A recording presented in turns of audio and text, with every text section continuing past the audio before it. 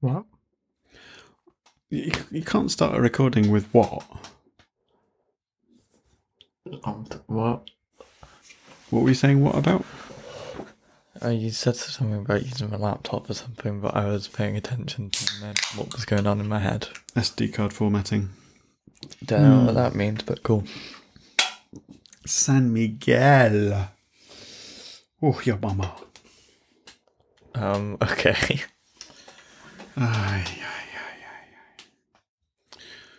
You're going to have to carry this one. Really? Because I'm out of it completely today. Are you as well? Does that mean we're going to have a nice relaxed chin wag? Maybe. I have got some things to talk about, but... Why are you out of it? Did you get much sleep? I know you've been... I mean, I kind of overslept, and I've kind of been busy trying to test out sounds for triangles today. Oh yeah, you've got to emulate a percussion section with your electronic drum kit, haven't you? Yeah, I mean, I basically switched out the crash cymbal for the ride cymbal, like with the actual cable, because the ride cymbal sound is better for a triangle, but it has like a really specific spot that you have to hit. So, Okay. So if I'm doing a roll, it's more reliable on the ride cymbal. All right, okay. Interesting. Turning into a tech god. Yeah, well, I'm sort of having to decide on the timbre of it all, and I'm basically playing the entire percussion section unless they can find a timpanist. Is it timbre or timbre? Timbre. It's timbre. That's French for stamps or a stamp. Don't ask me. I wasn't asking you, I was telling you. Yes. I'll tell you what, let's not let this evening turn into what happened last time we were drinking together. Yeah, I think that would probably be for the best, yes. I'm going to avoid that particular brand of beer again. The Innocent Gun Ale, 6.6%. Okay.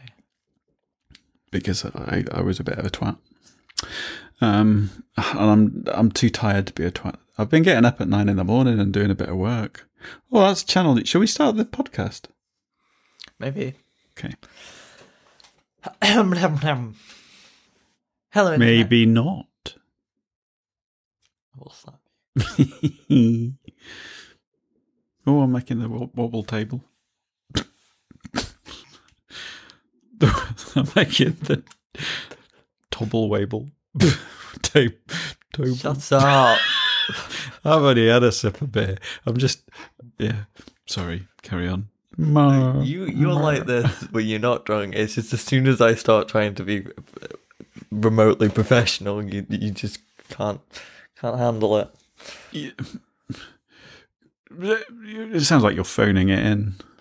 Remotely professional. Like, where are you? I don't know. I think we're in Spain, dear.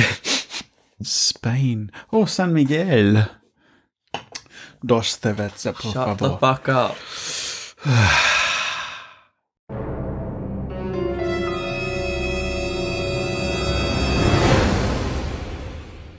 Hello, Internet. I'm Fireball. And I'm the Orbiter.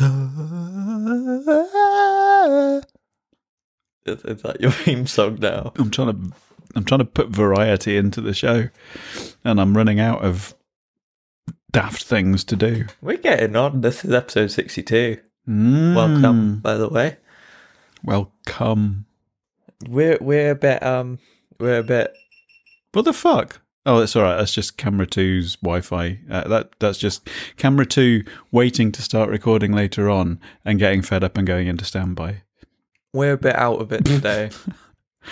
Yeah, I slept in, which isn't unusual, but I for some reason just had a headache. And I've been getting productive and waking up at like 9 a.m, which seems like I mean that sounds like I'm thinking that's really early. I mean, most people kind of start work before that. I'm nocturnal now. I can't sleep in the darkness. We're going to have a shock coming to us, aren't we? When we Yeah. start uni. No, genuinely, I don't think I've slept through an hour of darkness for a while. Mind you, I mean, I'm going to be going into teaching after that, so I'll be used to kind of having quite decent holidays where I can catch up on sleep and stuff. Apparently, most of my friends who are in teaching, basically, they just kind of crawl to the end of the summer term and then they just sleep for 24 hours before they can do anything. Yeah, but like, then you have to deal with people. Yeah, I'm kind of... I mean, I'm probably going to try both out to see what I prefer, but I'm kind of leaning towards possibly thinking about teaching primary rather than secondary. Oh, But I don't know who's worse. I don't know. I feel like I'm more that kind of mental maturity. I think I feel relate to teenagers. Scare me. They're too old for me to kind of relate to. They're kind of you know what I mean. They try to be kind of never mind.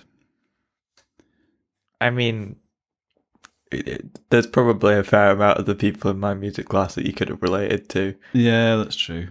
I'll try them. I think my ideal would be in school. I think I'd probably get because the other thing is you get to teach different subjects. You won't be teaching music all the time. So right, well, I think if you're teaching music specifically, you'd be like a specialist visiting schools normally. No, they're Perrys. They're peripatetic teachers. No, but music as a subject. If I was in secondary school, I'd be teaching music as a subject, like Mrs. Moyer. Yeah. But this is classroom teaching, which is different from visiting instrumental teachers. Yeah, but like at least when I was at primary, we just had there was a guy that visited a bunch of schools to teach each class music. That's interesting. I'll find out more about it near the time. But he must be getting on. He was grey when I was at primary. Some people start going grey in their 20s, you know. Yeah, well, I don't know. But I think my ideal would possibly be to teach sort of primary age in school because I think it would be less hassle because they wouldn't be bringing teenage problems with them and being all bolshy and stuff. I don't know. But then perhaps be involved in the kind of county music scene outside of that. I don't know if that'll be an option, but I'll find out. Primary school kids are just like plain evil. Teenagers are like calculated. Yeah, but evil. I kind of understand their mentality. I kind of get them. Do you know what I mean? I don't know. I feel like teenagers would bully me. What? Because I do. Well, yeah, but I mean, I kind of know you. But you see, if you're teaching them in a school, okay, you get to know them as they get older. But every year, you think you've kind of got yourself sussed, and another load come through. Yeah, well, that's the same with any. Anyway, what are we going to talk about? Are we? Well, shall we start with the news? Is this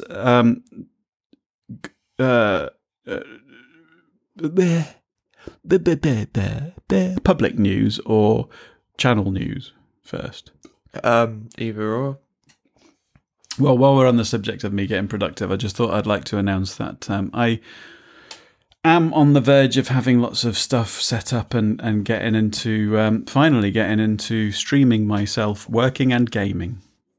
Didn't you want to do that like 3 years ago? Yeah, but I didn't really get round to see what kicked it off. Actually, getting me to get the technology sorted and the program sorted and getting it actually working this time was because I don't know if I've mentioned on this. I was working on a remote choir project with Nan, with Nan's choir, where they've recorded on their phones in their living rooms, sent me all their audio files, and I put them together, and you can see the results on my YouTube channel. I don't know if I've linked it through to your. Anyway, it's the Orbiter. But anyway, yeah, I was going to show her what I do, how I work with the audio files, because there's a lot of dark arts that goes on with shifting audio files around and editing and crossfading and auto-tuning. which I thought she'd find interesting. So I tried to record myself, like do a screen capture recording it, and I got the screen capture, but I didn't get the sound. But that got me into working out how to do all the routing of the video and the sound and stuff. And then I thought, well, she can actually, if she wanted to, she's interested in seeing how it works, she could actually watch me doing it as I'm doing it instead of me recording stuff and then having to upload it and stuff. So I got it all sorted out. And I'm all set up. I've set up a Windows partition on my Mac so that I can do some gaming stuff on our Twitch channel. But in the meantime, because I use Streamlabs, I now have pretty much my own that personal way back streaming site. We used to theorbiter.live. Way back when we used to stream these. Like, yeah, we did it once or twice, didn't we? I think we might have done it about 3 times. Didn't somebody tip us 10p?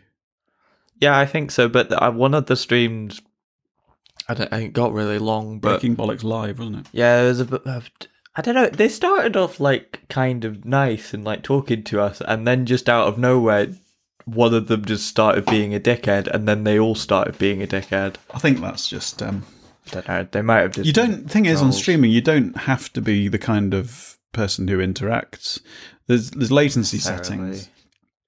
And the standard latency is like if you don't want real-time interaction, especially if you're on games that you've got like multiple online players, you don't want people to kind of be able to see what you're doing when you're doing it, because no, but like it would be. I like that sort of idea of interacting. It's just when there's people that you have. But you haven't sort of built up an audience. If I'm streaming, if I'm concentrating on a game, or if I'm concentrating on work, like if I'm doing my sort of studio work and streaming that, I don't mind there being standard latency, which is perhaps maybe 15, 20 seconds behind, something like that, because people don't chat through audio. Well, if you try and do it real time, it tends to fuck up, I think. Yeah, unless you've got a really good internet connection and. Yeah, I'm not sure about it. Anyway. Any other channel news? I don't... Oh, we've got a special episode coming up, haven't we? Ooh, yes. Which we shall be recording this week. At some point this week. I mean, there's various things going on. I mean, I'm trying to do basically the whole percussion section for GYO, which is Grampian Youth Orchestra. They're doing a virtual concert, which, I don't know, it might be meant to be out by the time this episode goes out. That's a massive project, depending on how many people take part. But yeah, well, from the sounds of it, I'm basically the only person doing percussion, because they said for me to do the cymbals and then sent that in, and they were like, "Oh, can you do this bit?" But then that's the problem with percussionists. If this is going to be true of any musical performer, it's likely to be the percussion section who don't have the majority of their instruments at home. Yeah, even professionals will generally keep all their owned percussion kit in like a lockup somewhere and go and collect it to take to rehearsals or concerts, because it takes up a lot of room, doesn't it? And the neighbours hate you. Yeah, they're very loud and very big. Although I would love to go out in the garden with a massive tam-tam and just kind of in the middle of the night. No, I mean, just like to call someone to dinner. Yeah. Like that. Do you remember the Star Trek episode with is it Hom? Is this the original series? No, Next Generation. Deanna Troy's mum, who fancies Captain Picard, but she's got a manservant, the big tall guy called Hom. Oh, right. And they have a some kind of special meal, don't they? And he just stands in the background, kind of clanging this glass little tiny gong thing to show appreciation. I don't know where I was going with that. I always remember being told. Do you remember? I don't know if you'd remember actually. There used to be one of the film studios. I think it might have been Rank. That had like as the logo, like MGM has like a lion roaring and a kind of thing. Well, I think it was Rank Screen Productions had like a topless guy, a bit like Tarzan, some muscly topless guy with a massive gong. Gong. Yeah. Okay. And he would whack it. He would like take a massive swing at it. And it looked a bit like, those kind of ripply gold covered foil chocolate coins that you hang on a Christmas tree, but really big. But I always remember being told that if the gong was actually that big, it wouldn't make anything like a gong sound because it's just. I mean, you know how big a tam tam is, but I mean, about twice the size of the tam tam behind Roger Taylor in the. And back in those days, Rocky they called them Montreal. bumblebees because the Nichols had pictures of bumblebees on them. Now, why did I have an onion on my belt? Well, it was the style at the time. What? An onion? What's that from? It's a reference to The Simpsons. Oh, right, okay. Now, that brings me to the whole racism issue. Oh, okay. Well, no, this was something that I found quite interesting, was that, over the last few weeks, there's been all of this Black Lives Matter stuff, and it's stirred up a lot of conversation, and which has been good. And things like Little Britain have been taken off, and various programs have been kind of seen for what they were.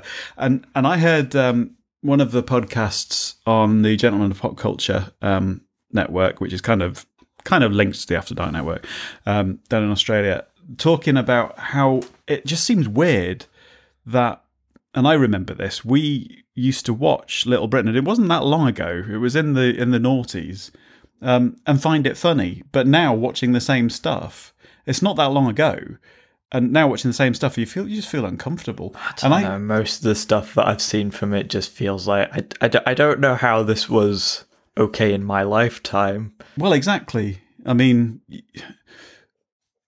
that's the weird thing. I'm not sure it was exactly, though. It's just sort of. Well, yeah, but Simpsons.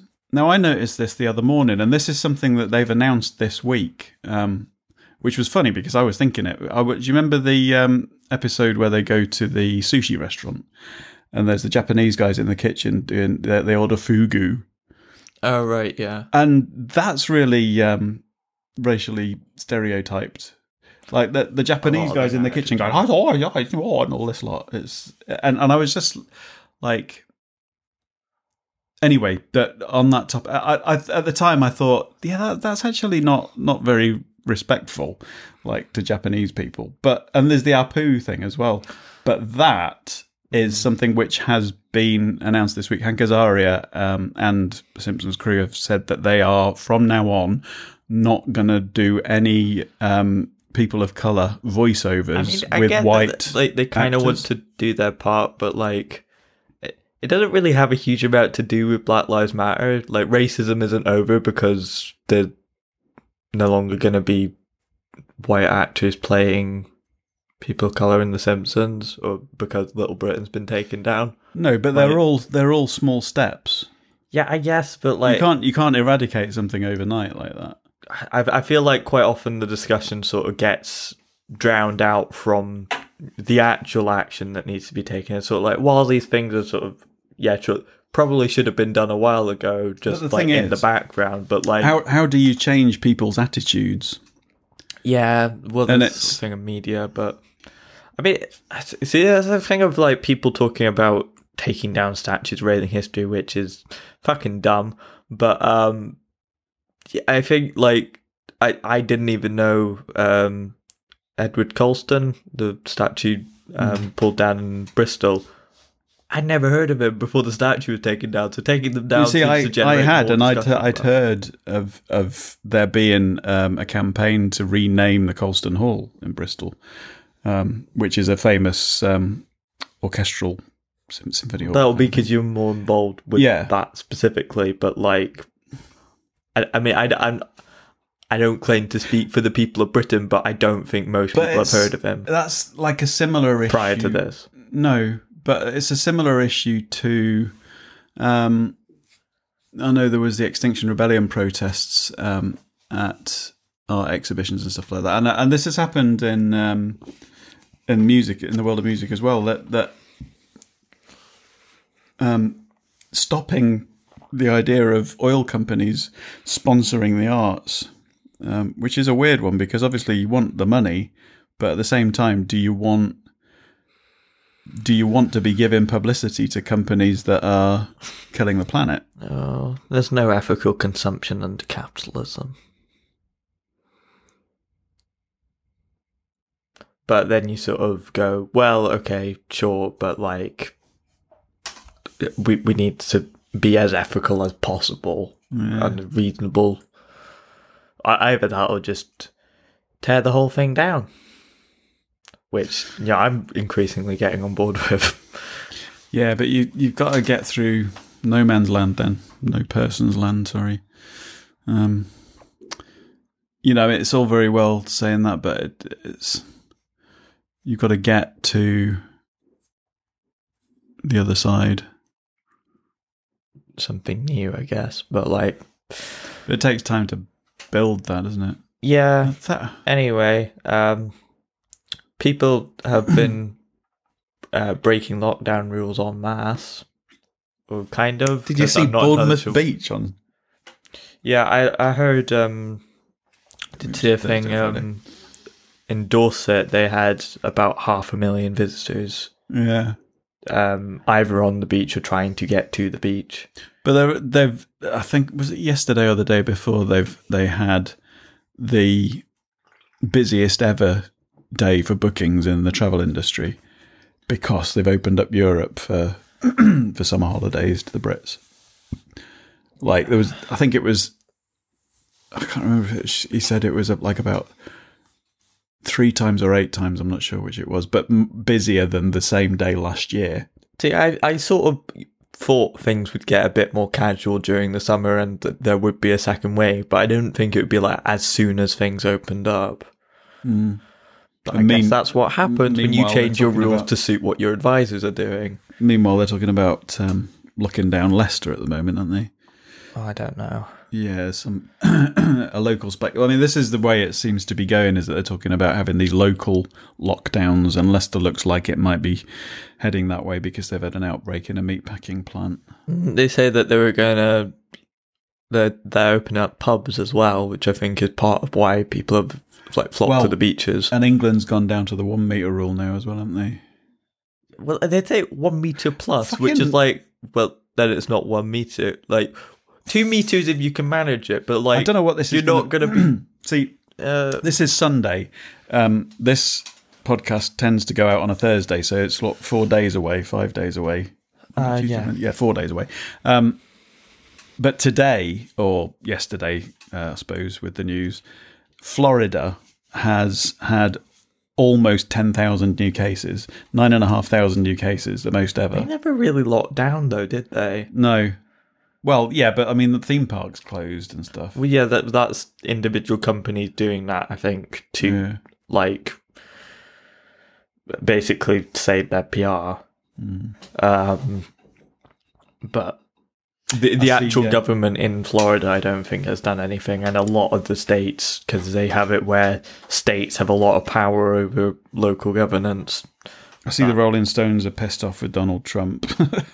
Yeah, it seems to happen every time he picks a new song that just like basically just everyone fucking hates him. So like he can't. I mean, I understand music. I understand that, but I mean, practically speaking, I'm not sure exactly. I mean, the Rolling Stones have said that they're consulting with their lawyers to see what they can do. There's different rules for political rallies. Oh right, okay.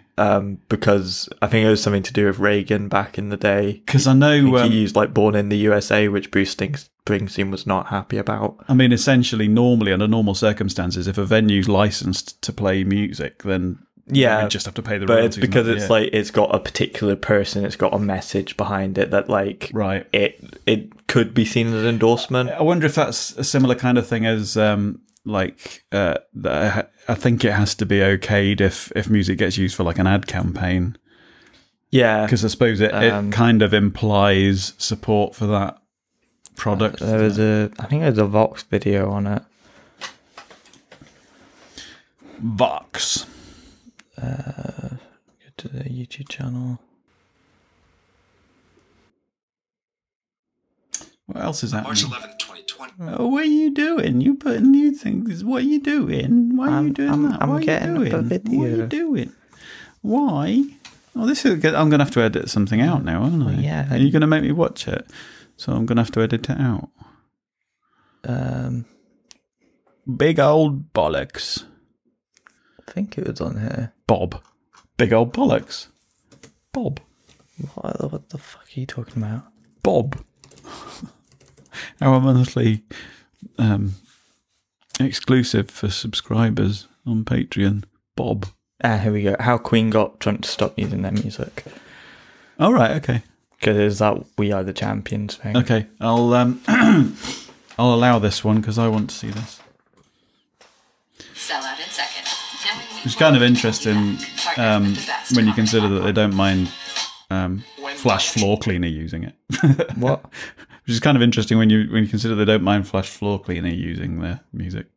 I mean, basically, Freddie Mercury has said to the rest of the band before he died that whatever they wanted to do with his music was fine because it was, at the end of the day, it was just music. It was there to be made money from. So, Is Flash Floor Cleaner, though, a politician? No, but it is funny that that yeah, I know, yeah. Well, I'll play the video to explain. Please do. Yeah, so basically they need a particular license and the actual artist can opt out of that when I don't know if we said if you want to see that video, how Queen got Trump to stop using their music on Vox channel on YouTube. Yes. Yeah. So politics, yeah. Also,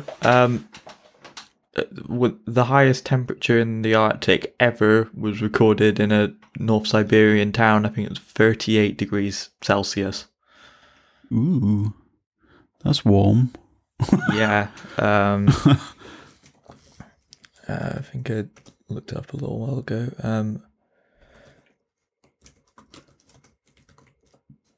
And where did you say? There's a town in Siberia. Yeah. For those of us who aren't particularly good at geography, is that northern Russia? Yeah, well, it's sort of that middle bit of Russia, but it was a northern part of Siberia. Mm. Yeah, 38 degrees C in Verkhoyansk, Siberian town. Wow. To put that in context, I think the highest temperature in the UK ever isn't much different to that. No. Well, when we were burning like fuck in Turkey, do you remember the day that we went to visit that like kind of gorge place? And we went canoeing, did we, or something? That was reaching 42. Right. So it wasn't far off that, which was fucking almost painful. You know, you could hardly move, and this is in the Arctic Circle. Yeah. So yeah, the world's still burning. I know we're kind of distracted with other stuff, but like, big picture, like, we're still fucked on that front, which is lovely to know. But well, what shall we do about it? Firebolt. What shall we make our mission? Us personally, or like as a society, what should we do? Well, we're not in charge of society, are we? What can we do as individuals? Pardon me? I mean, what would you say is the biggest sort of carbon footprint that? I mean, if you believe the vegans, I suppose my meat consumption. Yes, I did fall off that wagon.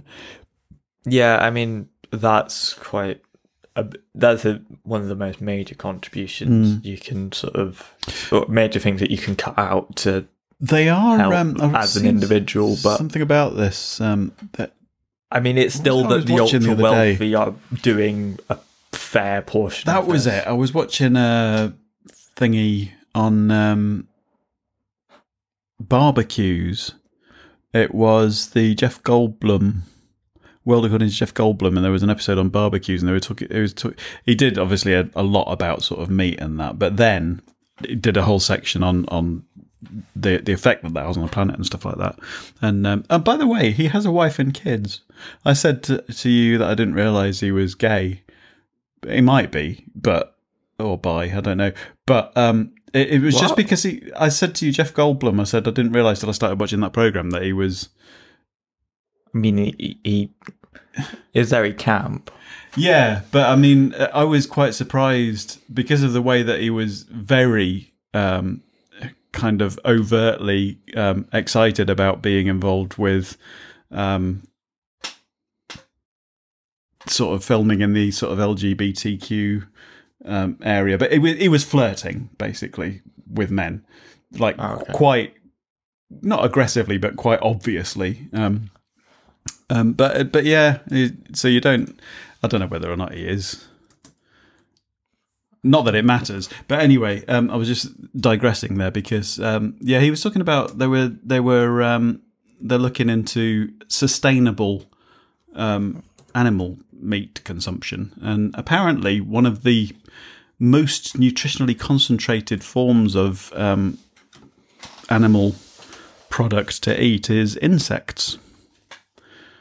They looking into making kind of almost like synthetic meat type stuff from insects. You sort of might wince at the idea of eating insects, it is something that we may have to do in the future, especially as a lot of insects I'd certainly that you typically find in hotter climates begin to migrate. If I went to a country where they eat crickets, I'd certainly wouldn't shrink at trying them.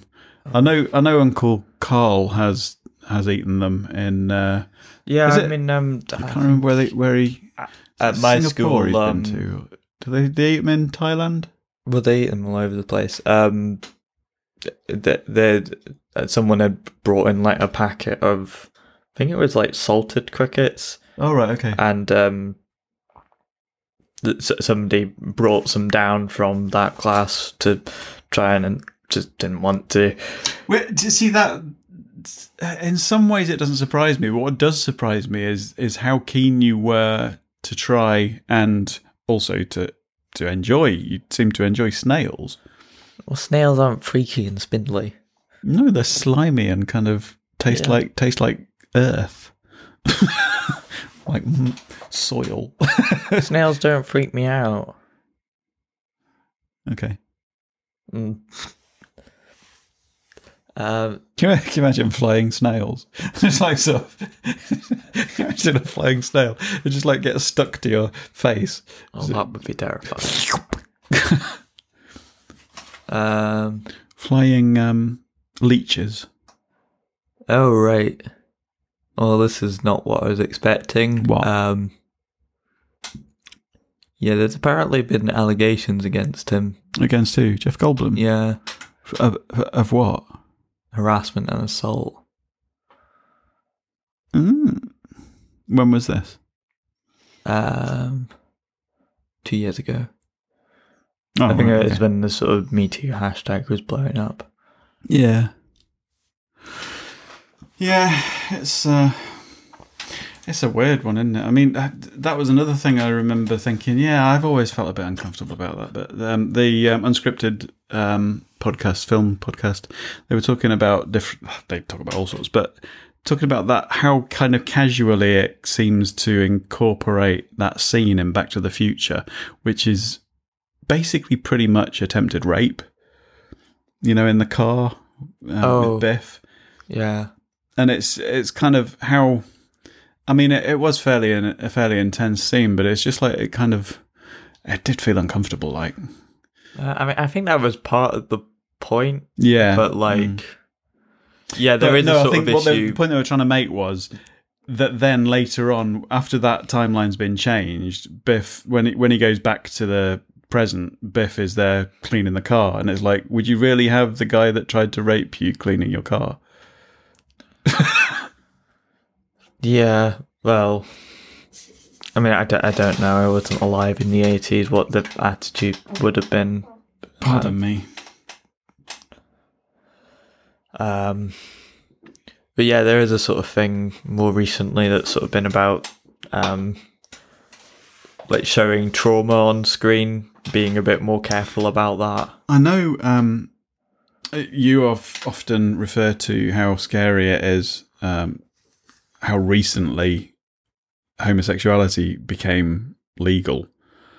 But I'm not sure, and this is another one that's a bit scary. I'd have to look at when it was, but it's not that long ago that it was impossible to, well, legally it wasn't technically possible to rape your wife because it was seen as a conjugal right. Yeah, I mean, I think the rules on that in Scotland mainly changed, like, to do with how it works in a relationship. I mean, there may have been some rules on this, but like they were made more clear in, I think it was 2003. Yeah. Not long enough ago. Pardon me. Anyway, any more news? Any more nudes? Oh, there was something. Ooh, Keir Starmer's kicked out Rebecca Long Bailey. Oh yeah. His backbenchers aren't too happy, are they? But if you don't know what there's a lot of backstory to what's going on with Labour. Basically, when Jeremy Corbyn was in charge, there was a fair amount of anti-Semitism going on. From what I can tell, while he was against it quite publicly, he didn't necessarily do enough to stop it, and ended up sort of being a bit slow to act on that. It's a difficult one, isn't it? Because there is an overlap between what some people regard as anti-Semitism and what other people regard as kind of not defending the Palestinians, but like anti-Israel. Yeah, or certainly criticising Israel, should we say. There's a line there where sort of implicating like all of Judaism into what Israel's doing would definitely be anti-Semitic. Yeah, but there's also the difference between, because there are two different kind of meanings to Jewish, isn't there? You can be religiously Jewish, but you can also be culturally Jewish but not be religious. Yeah, well, I think sort of I think there's a fair amount of sort of atheist Jews, especially in America. Yeah. But I wonder where the term comes from. What? I wonder where the term comes from. I mean, from what I know of like biblically accounted history, they were Egyptian slaves at one point, and then moved, and then sort of escaped and trekked to what is now Israel. But I don't know where they came from before that, where they were if they were from Israel previously before the Egyptians took them as slaves. How the sort of it works within scripture is going to be very different from what actually happened, but sort of meant to be this promised land that a land flowing with milk and honey. Yeah, well, it's sort of, I think it's a lot of the reason why a lot of like fundamentalist Christians in America seem like really eager to help out Israel, because there's sort of this thing of, if you help the Jewish people like take back Israel, like you'll be rewarded in the rapture or whatever. It is a tool that's kind of used almost in a propaganda sense, though. Religion is useful as an ideal to give hope to those who are oppressed of something, some kind of paradise type existence to look forward to. But yeah, I mean, that was, you got all like the sort of the Negro spirituals, and the history's pretty complicated there, but basically after World War II, Britain kind of said, Britain sort of said, oh, Palestine can be freed, but then sort of partitioned it with Israel. And then Israel started, and it's not really, I'm not really sure who really started the fighting there, but they basically started like invading Egypt. It was always burning since the world's been turning. But yeah, they basically. I know that's fire, by the way, not fighting. There was a bunch of wars with their neighbours, and now it's to the point where they're annexing part of. Well, they have been annexing for quite a while. Parts of Palestinian territory. What happened? Because was it Donald Trump? Did he not declare Jerusalem the capital of Israel or something? Well, he moved the embassy there, which is essentially the same thing. Yeah, saying that. Yeah, which that's the Jerusalem was kind of the bit that the different religions share, really, wasn't it? Not too long ago, made a deal that said, oh, basically Israel gets all these parts annexed. Plus, I think Golan Heights, which is actually part of Syria legally, I think. Pardon me. But also Trump has like developments there, so there's things at stake. Do you know I haven't sneezed for 2 days? What? I've been suffering really, really badly with sneezing. Okay. Yeah, I don't think that has anything to do with anything. Right, basically, to cut this short, since you're clearly getting bored, there was this interview with someone, I've forgotten their name, where she basically said... Who's she? I've forgotten her name.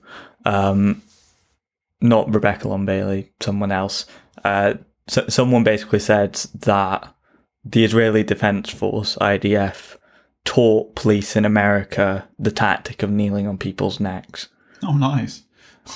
And therefore has some blame in the police brutality that's going on in America, which is a half-truth, because while American police forces have trained with IDF, it seems a bit they definitely didn't invent the technique of kneeling on someone's neck. No, it seems a bit like sort of saying, "Oh, you trained these people to punch people in the face," or it's like it's something that it doesn't seem like something that you would need to be specifically trained to come up with.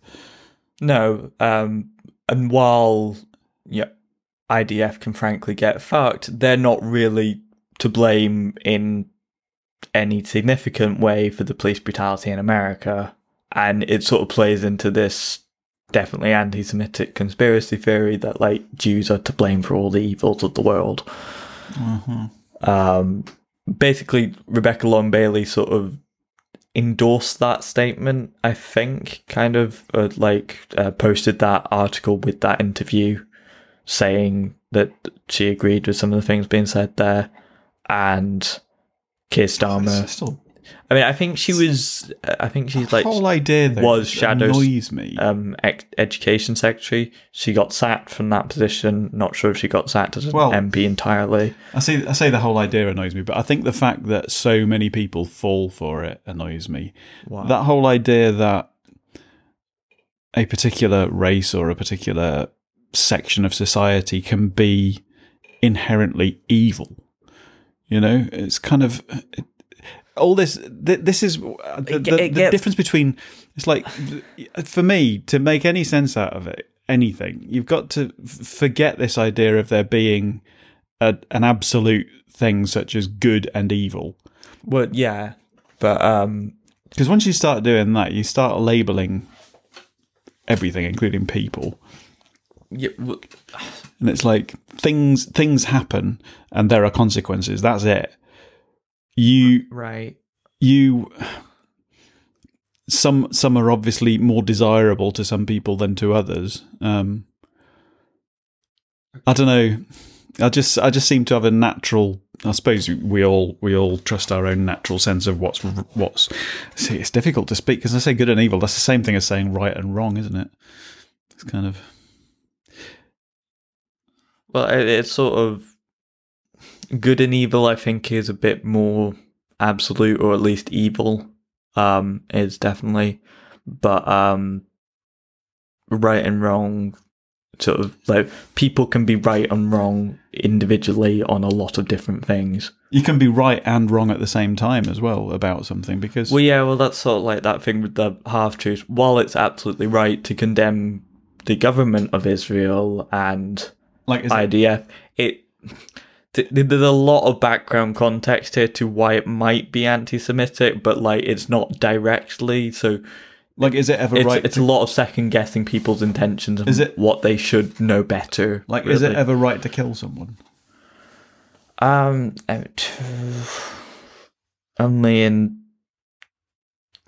when there's absolutely no other option.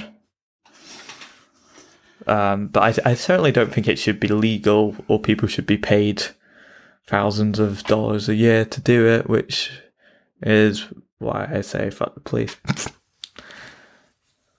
And yeah, it's not technically in their job description, though, is it?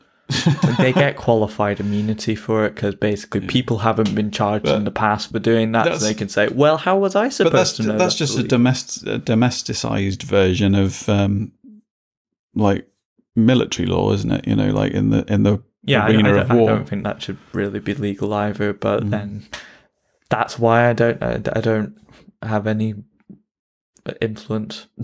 Well, not specifically. You might do. There might be somebody out there listening who thinks, he's got a point. Wow. Good luck never being listened to. I don't know. Anyway, I think there's plenty of people out there that listen. It's just...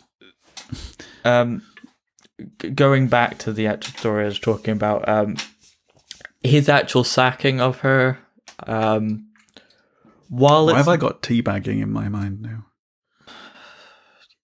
While she's not necessarily anti-Semitic herself, it was certainly poor judgment, especially given like she's been sort of around the controversy with Jeremy Corbyn for quite a while. She should have probably known better, and given that one of his like main sort of campaign promises, I guess, in the leadership campaign was to stamp out anti-Semitism in the Labour Party, it doesn't look good to have a frontbencher who's in this sort of controversy. Indeed. So, I mean, I'm not entirely enthusiastic about him. He seems sort of to have a sort of this approach of, oh, well, if I'm too aggressive, then the papers won't like me, and then I'll have the same problem as Jeremy Corbyn. I'm not necessarily sure. I mean, I like watching Prime Minister's questions when he's there. Just because I like courtroom dramas. Yeah, but PMQs are fucking stupid and it basically achieve nothing most of the time. I tend to watch a lot less news than I used to. It's a big theatrical thing most of the time. Although it is entertaining seeing Boris Johnson when he hasn't got like hundreds of MPs just roaring behind him. Indeed. Having to actually, speak for himself. So, anything else in the news? That guy knifed a load of people in Glasgow, didn't he? I don't. I've seen vague things because I follow Nicola Sturgeon on Twitter about something to do with Glasgow.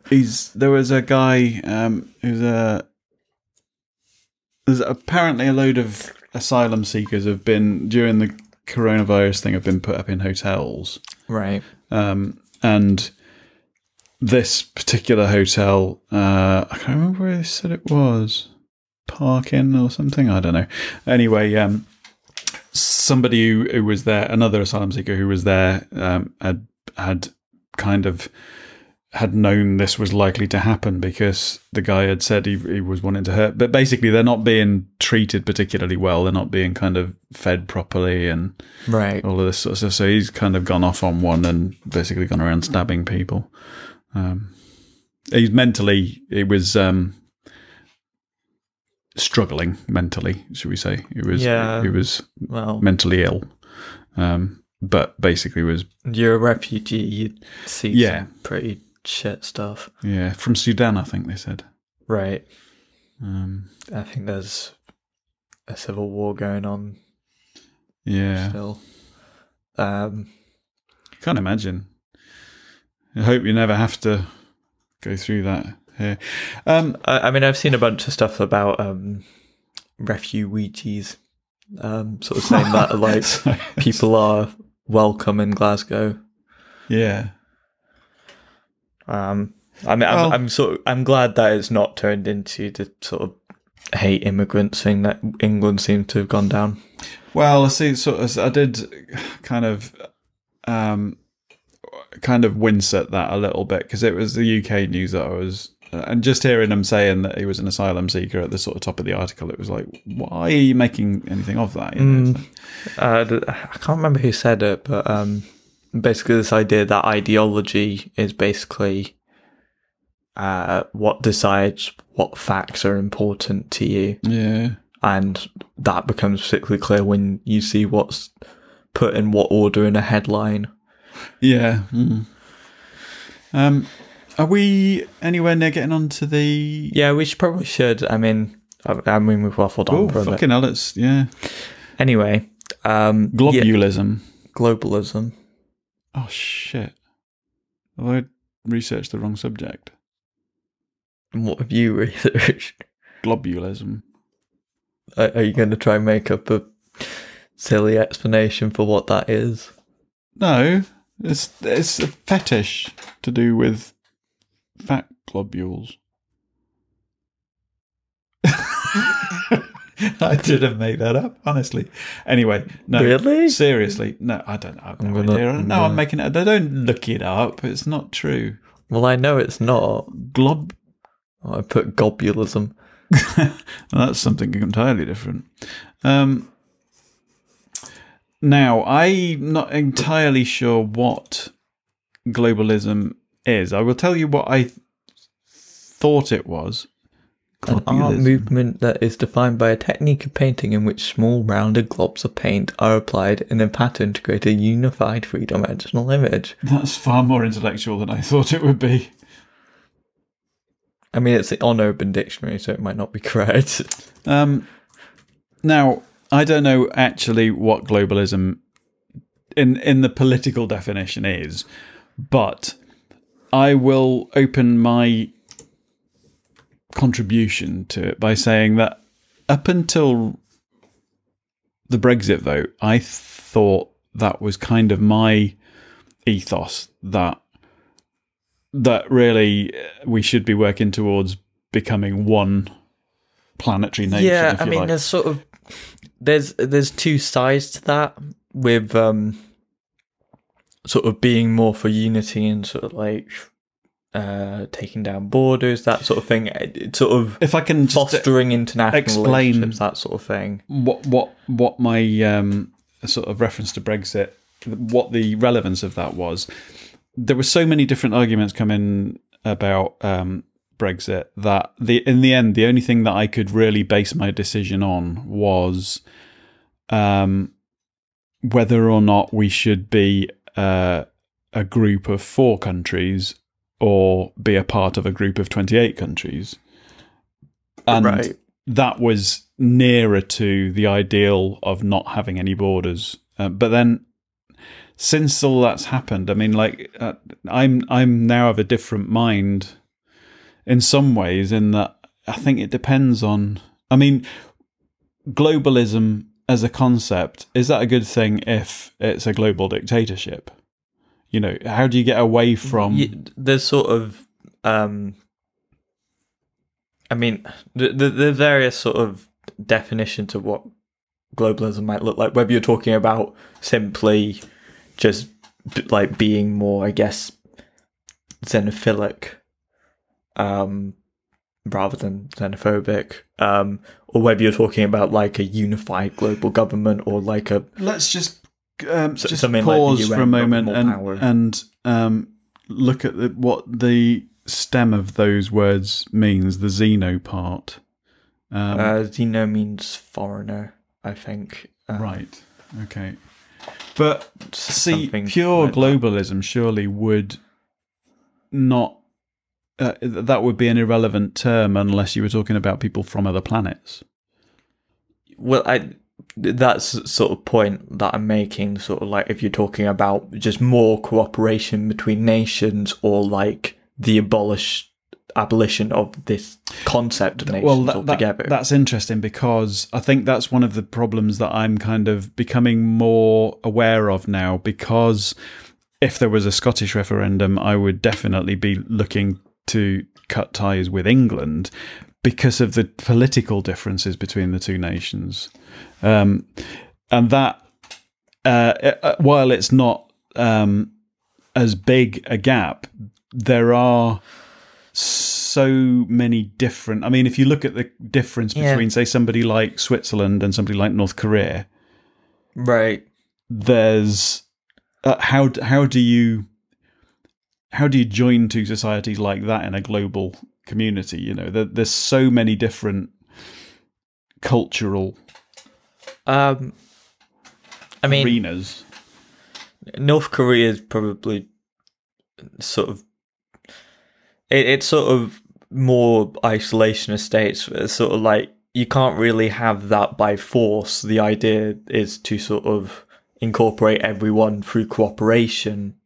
So unless North Korea sort of dismantles its own dictatorship, I don't think most of the world would be fine going towards this.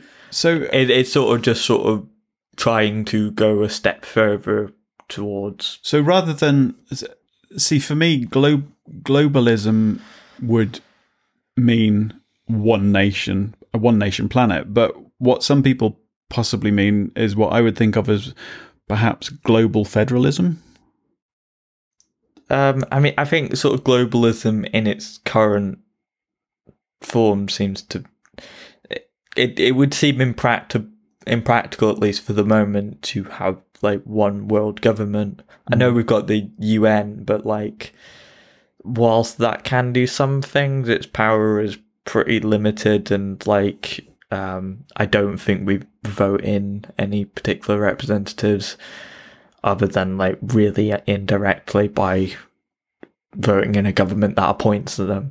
It seems to me that the superpowers, whoever they might be at different times in history, the biggest problem seems to be that when a new power begins to grow or coalesce or arise, whatever you want to call it, develop,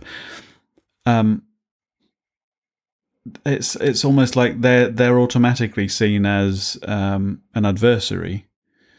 I mean, it's very evident that America doesn't like the concept of a united Europe. Is it? Well, I think so. I mean, it depends what government you're talking about. It's America as it is now. Well, yeah, Trump's sort of America definitely doesn't, but they seem to be a lot more interested in relations with Russia than with Europe, because they've been sort of cutting ties with allies and seem to dislike things like NATO. But then there is an argument like that something like the UN sort of gives these superpowers too much power. So like the Security Council, there's 5 members that have a veto, and seemingly the US has just used that, I think, at least 18 times. How is that fair? How is that tolerated? There's been like a almost unanimous vote to something to do with like criticizing Israel.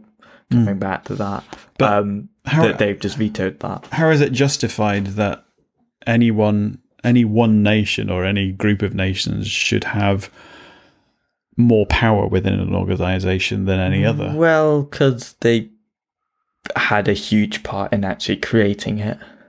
It's not necessarily justified. It's just that's it's kind of ironic though when you look at Europe or the European Union. I mean, you know, we were very instrumental in its formation, and now we're fucking off. Well, yeah. Well, not actually the European Union. We joined quite a bit later. I mean, well, it's sort of how we helped in the common market too, but like, yeah, we joined quite a bit later.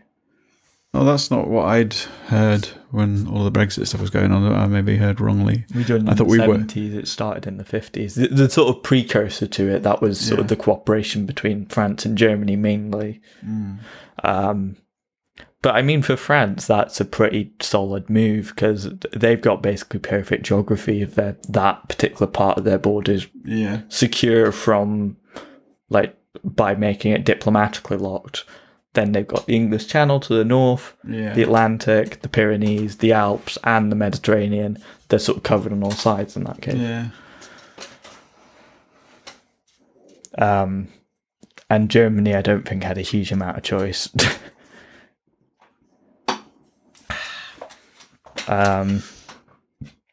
But yeah, I've actually been listening to... I think I did... play it in the car to you ages ago, podcast. I think it's actually unlisted on YouTube, too long for Twitter, on Brexit, like around about the time of the vote. I did find it interesting though, because one of them predicted that Nigel Farage was basically playing with insider information with no knowledge of that actually happening. Like way back then, and now that it's come out that was exactly what he was doing, to basically just gamble with the pound. Yeah, there'd be a lot of people Farage making is a a lot of tithole. money. It seems he's broken travel regulations again to go to America.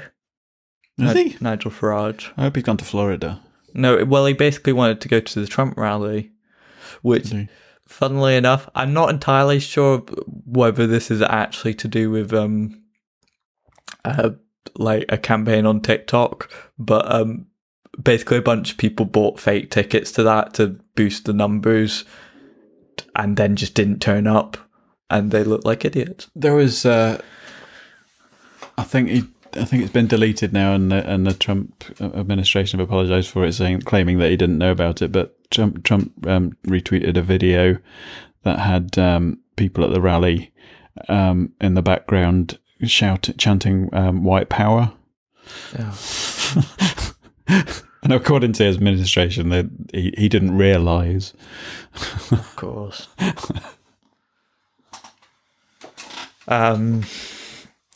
But yeah, I mean, it describes it here, globalism, as various systems with scope beyond the merely international.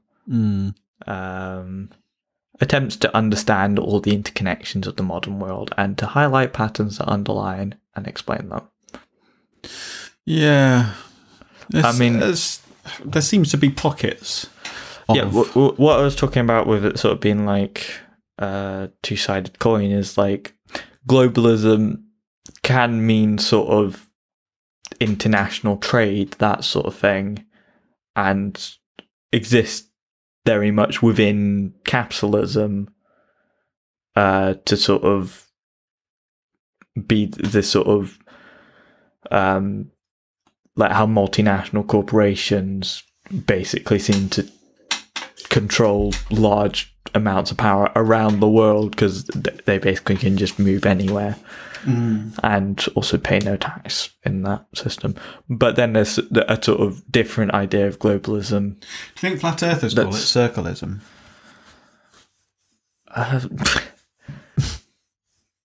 Yeah, I don't think flat earthers are operating important on in any way, shape, or form.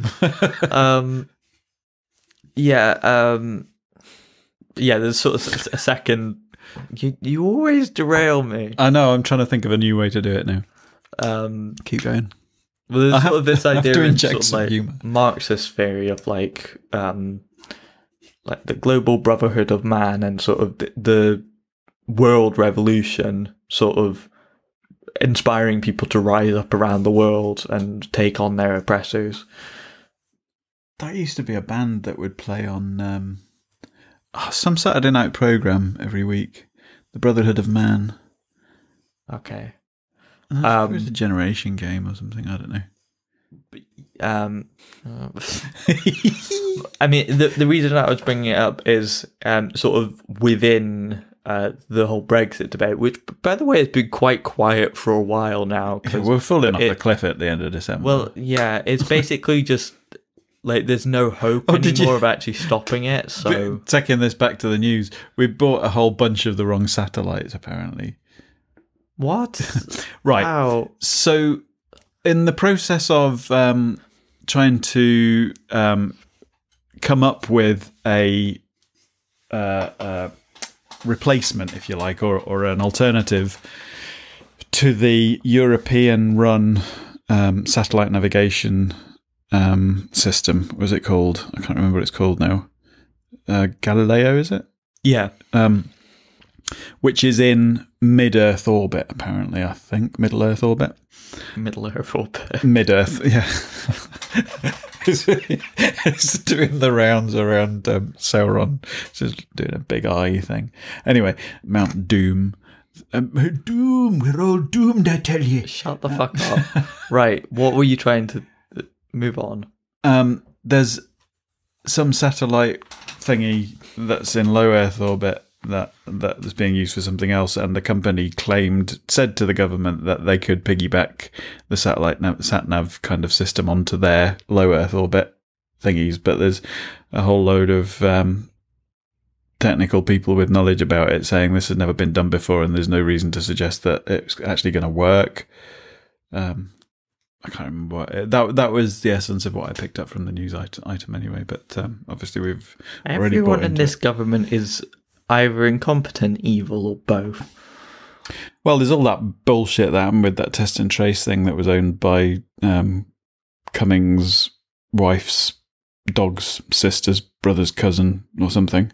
The software development company that was doing the Isle of Wight testing app thing, and they've just abandoned all of that now, haven't they? Going with the Apple and Google tool. Well, didn't they just basically go, actually, no, you can all just go out now. I don't know what's going on with that, because they don't actually seem to be doing any tracing. No, well, they don't have a way of making it. Apple and Google have a tool, which it's not an app, but it's a part of and it's on your phone already, in case you didn't know. If you look in the settings, it's not activated by default, but it's there now so that it can be used by people who build apps, by developers who build apps for testing and tracing purposes. But it's basically something that does something with the Bluetooth on the phone so that it can monitor the Bluetooth of other phones around it. They've built it into the operating system so that it can be used for apps now. So privacy's dead. But the difference is... I mean, it already was. But. And this is why a lot of people weren't going to touch the government one, because it was run by this company that had such close links with... I keep calling him Dominic Cummings. So there were privacy issues, but with the Apple and Google ones, such a shit name for a supervillain as well. The data in the Apple and Google ones is automatically deleted after 14 days. Right. Because that's all the amount of time it's needed for. Right. Because of the test and trace thing. If you've not been around somebody for 14 days, then you're fine. So. Okay. I mean, I get the sort of because I think I was reading something about Huawei being potentially banned from UK. Oh yeah, thingies at some point. But I do get the worry about private corporations and data. But if you ask me, do I trust Apple or Google more or less than the UK government? I know which I would go with. I mean. I don't carry a device around provided to me by the UK government that tracks all my movements. I don't know. I just don't really trust anyone that rich,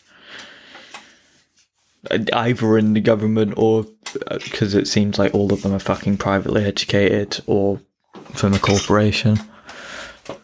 But kind of, I think what I mean to say is trust is perhaps the wrong word, but I trust.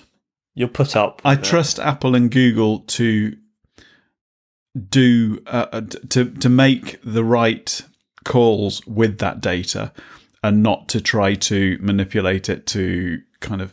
I mean, I trust them more to get it right than. I mean, like if the UK government were tracking me through a device that I take everywhere with me, I wouldn't put it past. I wouldn't trust them not to put me in the wrong place at the wrong time. If you know what I mean. I'd trust Mr. Bean more than this government. So yeah, that's Mr. Bean. He would make a good Prime Beanister. What? He would make a good Prime. You heard me. I said you heard me. I'm not going to repeat myself. Okay.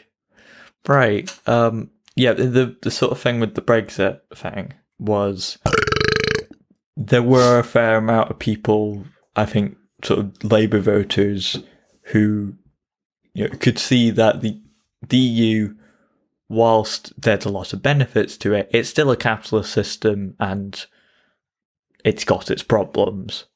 Oh, by the way, big thank you. What? On behalf of everyone here to the Scottish... What is it called? I can't remember what it's called now. We've been given... I'm so grateful you've forgotten its name. It's some fund or other. Scottish Enterprise Fund. That's the one, Scottish Enterprise Fund. They've bunged us a bit more money to keep us going until October because I'm not getting any gigs at Because all. the Scottish government doesn't actively hate people. I mean, it might get some things wrong occasionally, but like you don't feel like it actually wants you dead. Like, I mean, I applied originally because there was this financial help available, grants, not loans. So they just give you the money. Up to £25,000 for businesses. And one of the sectors that was specifically mentioned was the sort of hospitality and tourism industry, which wedding industry is part of that, and the arts as well. So I applied for that originally, and they gave us some back in, was it April? But I had an email last week saying, we realise that it's going to be a long time before your sector is back to normal. So using your knowledge of that sector, can you send us another 3 months cash flow projections and we'll see if we can give you some more money to keep you going. Because I know weddings are opening up again in England at the moment, but only for up to 30 people, I think. And that's not Scotland, obviously, that we're being more cautious up here. But there is talk that it could be by the end of the summer that Scotland could be essentially COVID free the way it's going. I mean, it depends. I'm always very cautious because, like, until there's a vaccine, like, that's the difficulty. How do you stop it coming back in? It's all very well as getting rid of all our cases, but I mean, if there's any, we need to build Hadrian's Wall again. I mean, get a load of Glaswegians down there. Why specifically Glaswegians? Because they're big and they drink girders. Give them a lorry load of Iron Brew. It's made from girders. Iron Brew, stocky Glaswegians building walls to keep the what are they called? Sassenachs out. What the fuck are you talking about? Keeping the virus at bay. Right. Okay. Yeah, I don't think we'll need to do that, but like, we should still be like pretty careful. Either way. I lost my mask. I had an Ace mask. It's probably in a pocket somewhere. It's sort of fallen out of my pocket. It might be in the car actually. What are you talking? Right, my face mask. To make this point for like 30 minutes, but like I know, you keep derailing me every 5 fucking seconds. Well, I'm trying to make it more entertaining. Right, with the whole Brexit thing, there's this idea of a left Brexit. Like, sure, we leave the European Union, but we actually make something better for ourselves. Yeah, like that's going to happen. Yeah, it's sort of like government. Kind of relies on like Labour actually winning an election, which doesn't seem to be happening. Aren't they the ones that the Tories managed to fool into voting for them at the election? Well, yeah, that was basically. I don't understand why anybody who's had their eyes open for the last 10 years could even think about voting. Well, he reckons. I mean, he said he reckons that. I mean, for me, see, this is an indication of what I think of the Tories and Boris Johnson, especially. is that he specifically said today that there will not be a return to the austerity of 10 years ago. Now, when I hear him say that what I'm hearing is there will be a return to the austerity of 10 years ago. Well, yeah, you can pretty much guarantee. It's like, but is that not like really worrying when you hear the exact opposite of what they're saying, just because of what you're used to happening? To be honest, if they're saying that now, I expect something worse than 10 years ago. Yeah. Indeed. But anyway.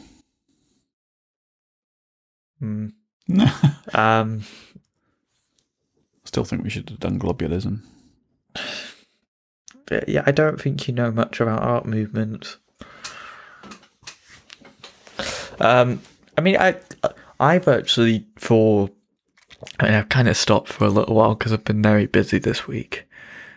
Been doing World Congress.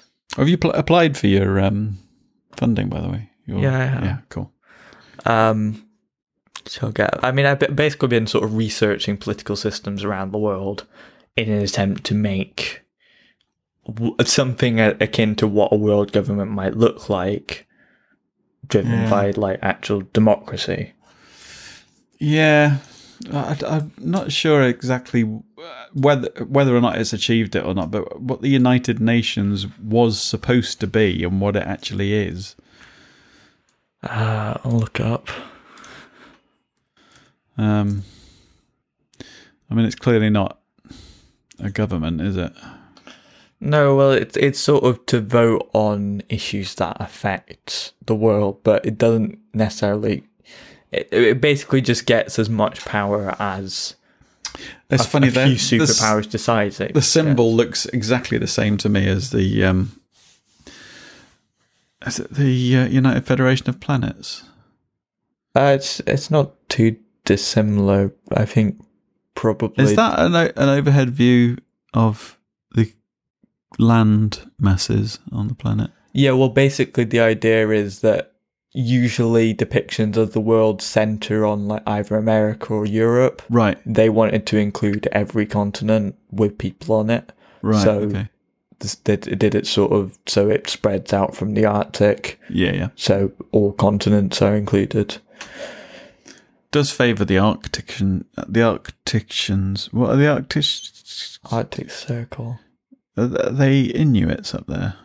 Not Mexican. What are you talking about? Sheepdogs. No, what are they called?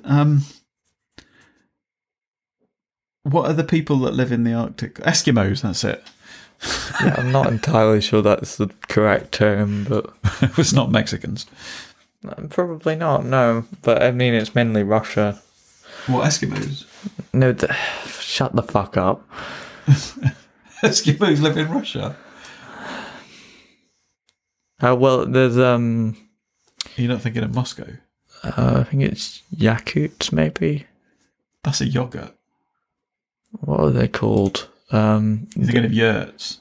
No, you fucking twit. People in like Siberia. Inuits. No, you fucking dog shit. Why are you resorting to throwing insults at me? Because you're a tit. You annoy me every fucking time we do this. Right. Yeah, but it's not. I'm just trying to make it a bit more interesting because it gets quite dry otherwise. That's what she said. Okay. What is it? What is what? The Tatars. There we go. Tatar. Hang on. Is that not spelt the same as tartar sauce? No, it's not. How is it spelt? Tatar. Close. Close. Do they eat fish? I bet they do, actually, because Eskimos eat a lot of fish. Well, probably because it's fucking Russia. But Russia's like a big landmass. There's rivers and there's lakes. Is there? And it's surrounded by sea. Well, it's not surrounded by sea. Or most of it is. Yeah, but that doesn't mean it's surrounded, though. It means it's not surrounded by sea. Shut up. Shut up. Some of it's surrounded by China. But then it's not surrounded, is it, by your logic? Some of it is. Well, no, it's not. Because none of it's in... Shut up. Fuck off. Is any of the Himalayas in Russia?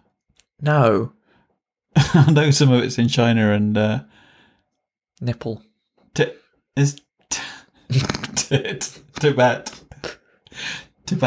Nipple and tip. What the fuck? How do we make globalism interesting? Is it a good thing? Do you think the human race will ever be one nation? I mean, as opposed to nationalism, yes, I think that globalism is a better system. Just sort of generally, I think humans would be better if we worked together towards common goals, like sorting out global warming. Whether something like market globalism actually sort of accelerates those problems. In a cosmopolitan sense, in terms of different cultures coexisting rather than merging them all into one. Well, you're always going to have to get that. Probably some of the best examples to look at would either be the European Union or looking at... there's actually quite a movement to unify East Africa at the moment. Okay. But there's quite an issue there because there's a sort of divide. I think it's in Ethiopia, perhaps. Might be a bit over somewhere else. I'm going to start camera 2. Between there's like a geographic divide between Islam and Christianity there. But I think Ethiopia is sort of trying to move towards uniting a bunch of countries. I think Kenya, possibly all the way down to like Mozambique. I don't know. You probably don't know what that is. What, Mozambique? Yeah. It's a country. Well, I know you know that, but like where? Is that somewhere near Lesotho? It's not too far away. In Zimbabwe. Yeah, again, not too far away. Just north of South Africa. Yeah, well done. I'm not as sick as you might think I am. I mean, thick as... Oh, never mind. Were you about to say I'm not as sick as you might? No. No, I wasn't. You're not as sick as you might think I am. I don't know. Was I? I could do with a wee. I need another beer. Yeah, me too. Will we have a pause in the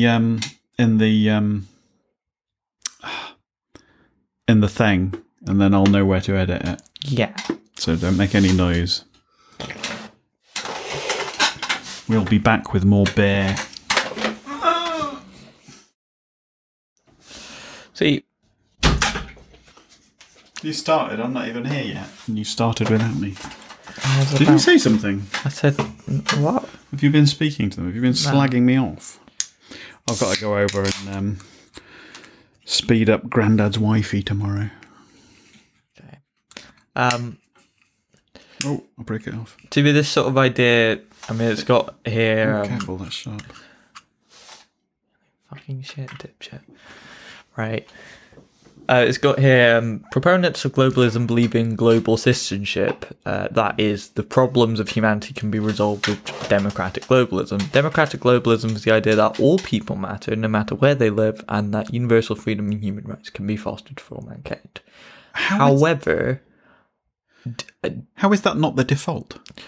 Well, there's sort of that idea, but then you get things where, America sort of sees itself as the world police, and like goes to places to sort of, well, you could argue.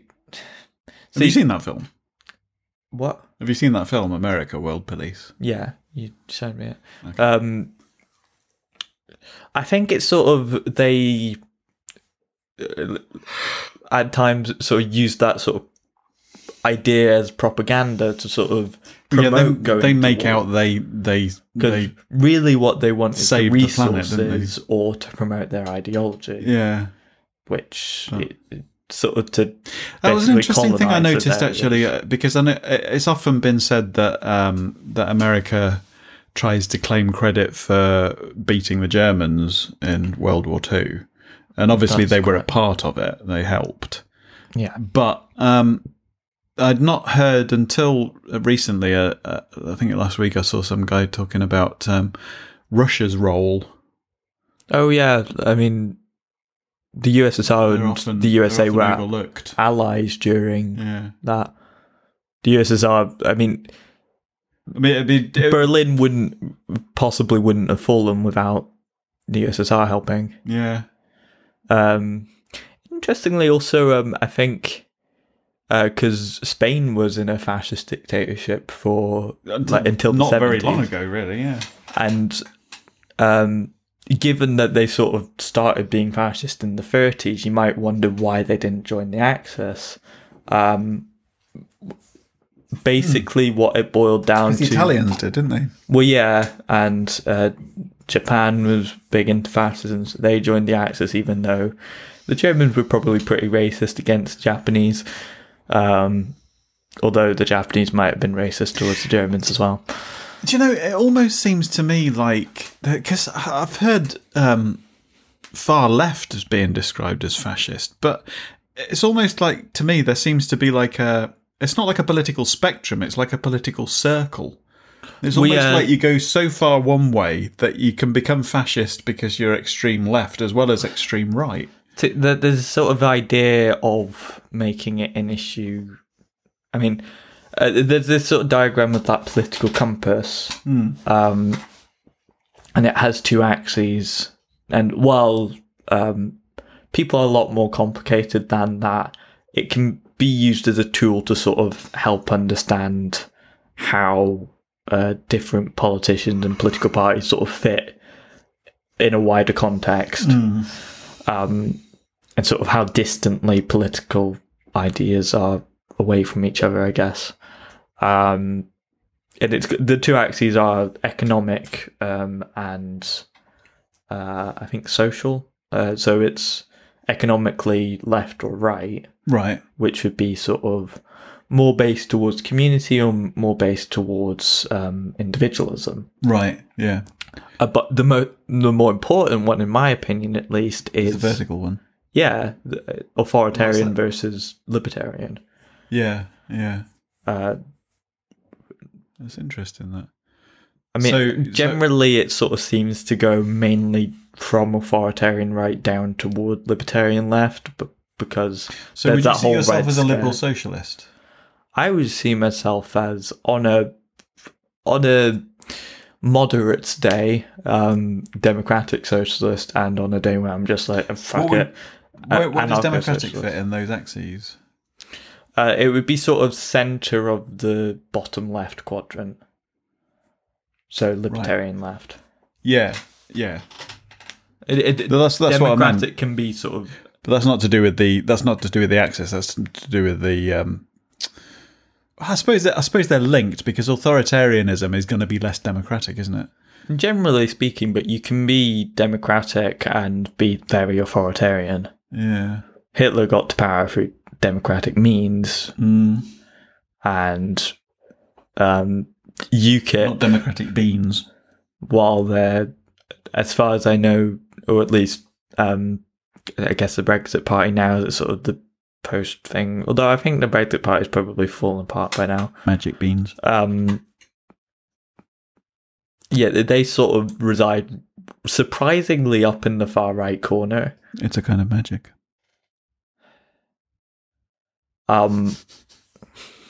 If I get out the political compass thing and you just stop fucking being a twit. Fried chicken. I'll eat a dick. Oh, not again. Here we go.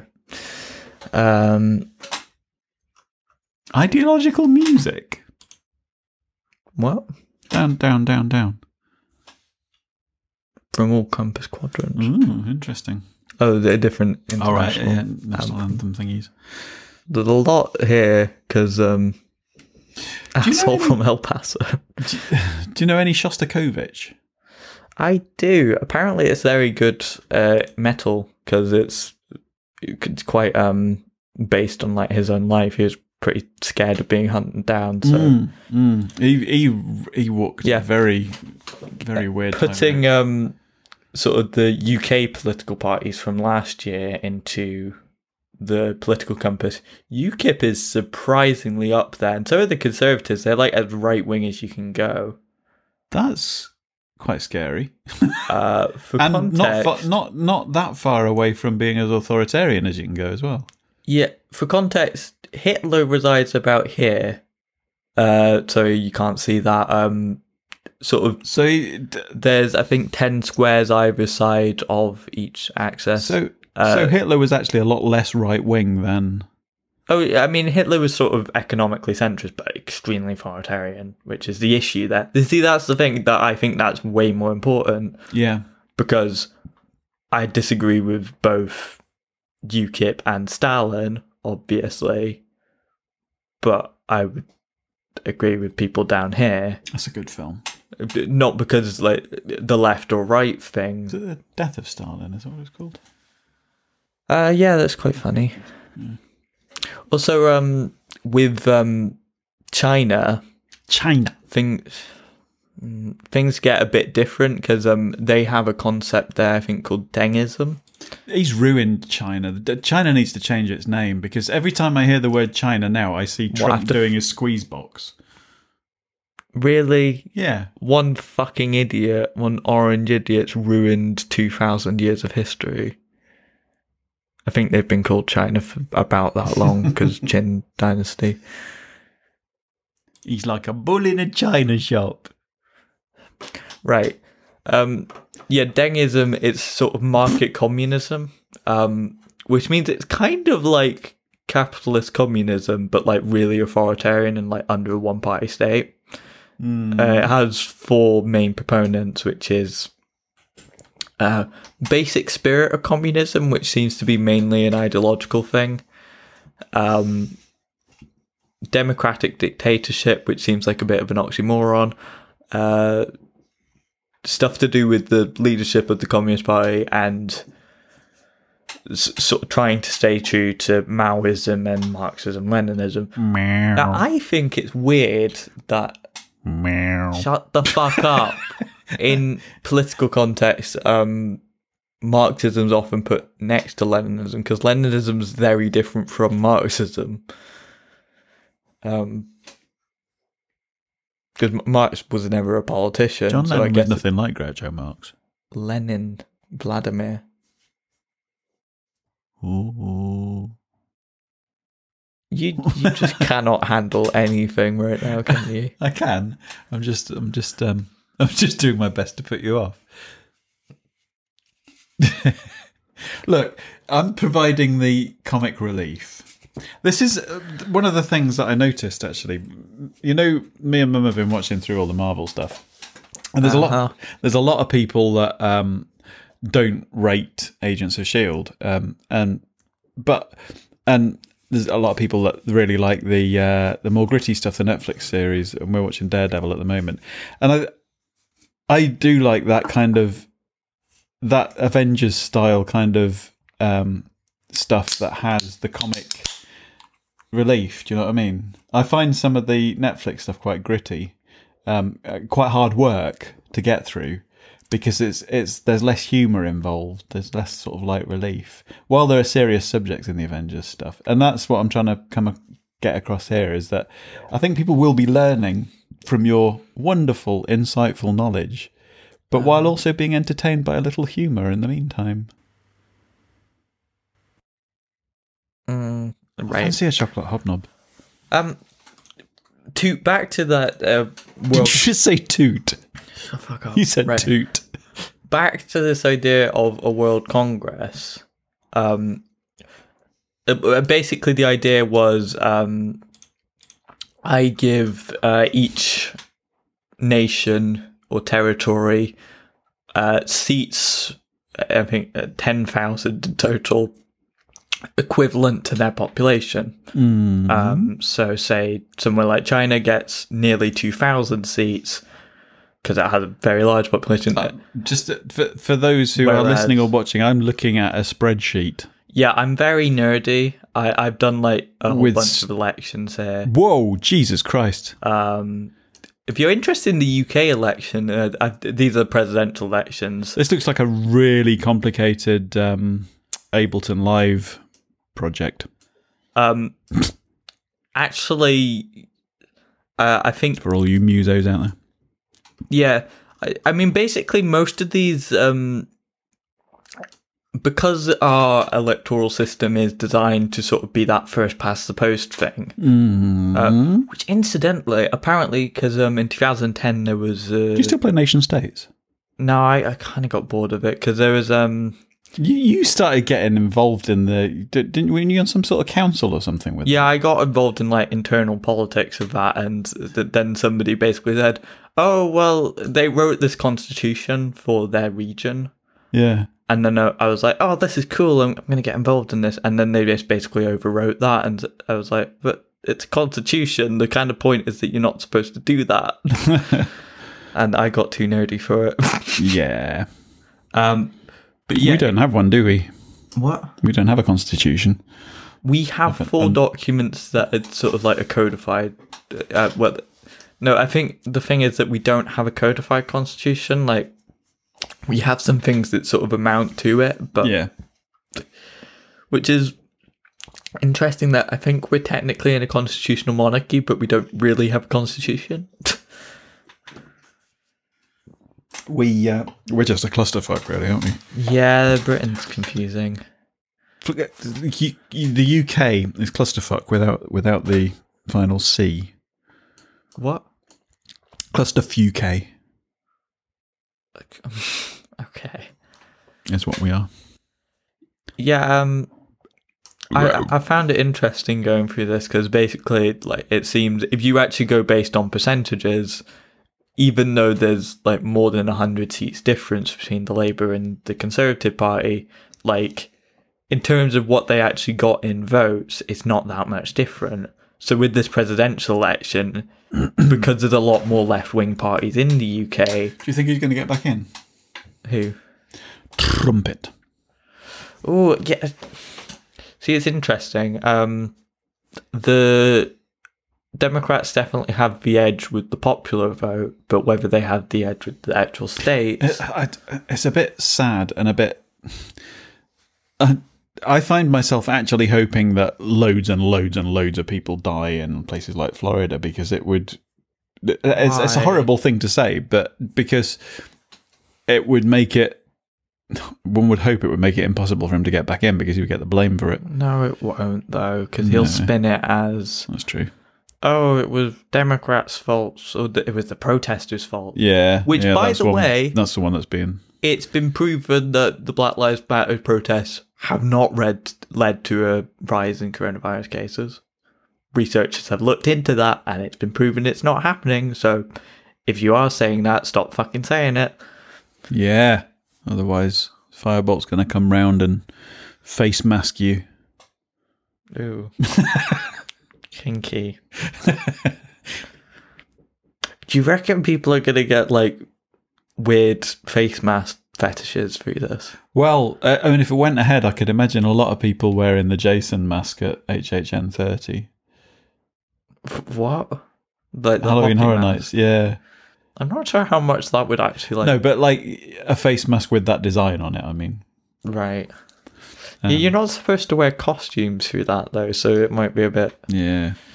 Well, we shall see what happens. Thingy Bob's been cancelled. Mickey's Not So Scary Halloween Party's been cancelled this year. Interesting. Well, if you think about it, there's not much they could actually do. No. No shows. It'd be very difficult to be handing sweets out.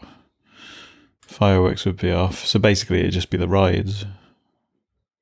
Yeah.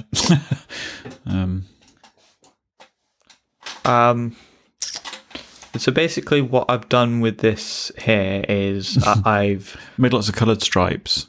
Well, I've made basically every political party follow some sort of affiliation, a bit like the EU. Have you got formulae set up for the different columns and stuff so that votes transfer into? Like, do you know what I mean? Have you done any spreadsheet formulae in any of these? Oh, loads. Yeah. Just an example. Yeah, so like that there. Got loads of stuff here. So it's not just that you've been learning lots about politics doing this, you've also been learning spreadsheet. I mean, I kind of knew about that already, but yeah, I have tried to do some. Yeah, but putting it into practice is I mean, I know the basic concepts of it, but it would take me a long time to work stuff out until I've practiced it for a while. But yeah, it begins to get quite complicated. But yeah, basically I've arranged each political party into some broad categories. And not every political party, like every member is a member of one of these necessarily. Those which like Brussels sprouts? So if I arrange it, I have a system for arranging it because it gets quite complicated. Hang on a sec. Should maybe link to this in some way in show notes. I don't know how, but like it's going to be pretty complicated to explain in some ways. It's a spreadsheet with lots and lots of complicated stuff on it. Basically, you've designed a whole world political system in Excel, haven't you? Maybe a bit. Maybe a bit. This was your teenage hobby. Yeah. Is it a hobby though? See, this could be found in 100 years' time and a new global system built on it. That would be terrifying. See, a lot of it's quite difficult because, especially Ethiopia's one, that was a ball ache because basically they had essentially one party that had any real power and a bunch of parties that were like based on ethnic groups and like their interests because broadly there's a lot of different ethnic groups that have like conflicting interests in Ethiopia. But in December, they decided to change all that and went, oh, we'll have a more united system that's like not based on what is sort of close to like ethnostatism, I guess, which is uncomfortable. Then party, yep. Sorry, I'm trying to arrange it in a way that makes sense. I don't know what you're doing. And then, this is a very visual medium for a podcast. Yeah, well, sorry. I'll try and explain it. Sorry, not sorry. Arranging it so it makes sense. I'm just looking at lots of different colours. And then this one. Pardon me. And then I think if I just arrange it by territory at the end. I thought that said African Congenital Congress. No, continental, which I think might already be a thing, but like I kind of. There's the African National Congress. Yeah, that's in South Africa. All right. I've basically done it where there's a organisation that sort of represents entire continents or regions. That's part of the Free Trade Federation. Well, that was a smelly fart. But if I go to China, because that's the one that I've actually gotten all the members ready for. Yeah. Basically, every single party, not everyone in them is like a member specifically of that particular affiliation. So somewhere like... I have no idea what you're talking about. Well, I've got the Asian Prosperity Party here, and while that is mainly the Free Trade Federation... By the way, this is a totally made-up party. I made it up to sort of represent Asia. But like, it's got a bunch of different affiliations within it. But yeah, basically, I mean, it's totally not complete, so it's very much weighted by the fact that China's the only one that I've actually completed. Currently, the way it is, Progressive Partnerships at the top, followed by Democratic Socialist Alliance, narrowly... See, I can't imagine spending this much time on something like this when at your age, or certainly in my mid-teens when you were doing all this sort of stuff, I was arranging stuff for brass bands. Yeah, well, I mean, we all have our interests. I'm very weird. Welcome to your artistic world. I do loads of these projects, but this is one of the biggest ones. I remember all the flags. You and your flags were. I can name else. any national flag. Yeah. But yeah, by the looks of it, Fred. nationalists are probably going to end up being second, closely to the progressives. Union for Communism and Order is currently fourth, but that's mainly because of China. That reminds me, there's a film, Kevin Smith film, just come out on Sky, or a re-thingy of it. Something's Jay and Silent Bob Strike Back or something. Oh, yeah. Have you heard about that? Yeah, I wasn't really sure what that was. It's supposed to be good. I'm not sure if it's that one that's got a cameo from Stan Lee in it. No, that was Mallrats. But basically, because there's no big conservative party in China, and the other main one that I've done is India, there's no big conservative party in either of those. Conservatives are actually behind the anarchists, which I find interesting. Sorry, I just palmed my mic. Although that'll definitely change when I do the US. Which would have meant something very different when my boss was called Mike. What? Okay, right. I feel like I'm getting too bogged down in my nerdy spreadsheet here, but like... We should bring things to a close sometime soon so we can watch some amusement. I just found it interesting, this sort of idea of a global government and actually seeing what that might look like in terms of what it's made up of politically. Right. Mm-hmm. Like with candidate representatives from each country and stuff like that. Yeah, so the system that I've got currently is there's a presidential election, which so is how many candidates have you got then in this world government? How many How members? many seats? How many seats? 10,000. Fucking hell, that's a big. I mean, that's a lot of people stood around the edges in the House of Commons. Well, I've actually, I might have deleted it. 10,000. You could host that somewhere like in like an arena kind of. Well, yeah, I've basically done it where I've decided it like the Olympics, where it's hosted a different city each time. See, that's going to take I'm immediately thinking expense scandal. Probably. I mean, sports is always engulfed in that, isn't it? I've also included my other project that was this big, West Korea, add a little side note into it, but not on the scale that I was doing West Korea because that was too big. Yeah, it was turning into a lifetime project, that wasn't it? Well, yeah, but also like researching the different political systems also has a different purpose of like just making me more aware about the world in general. Yeah, it's the byproduct of it all. There are some interesting ones.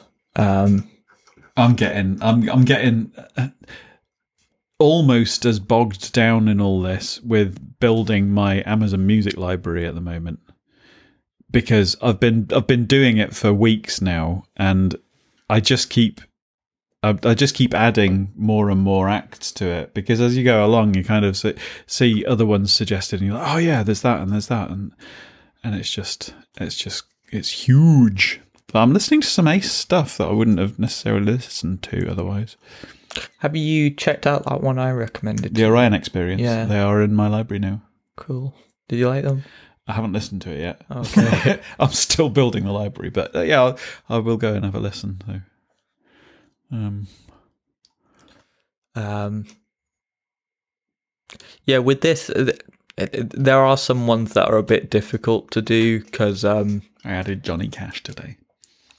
They're sort of broadly especially for places that like have got like one party states or like parties that dominate over everyone else, a lot of the parties sort of follow a similar line in quite a few places, particularly in like somewhere like Iran.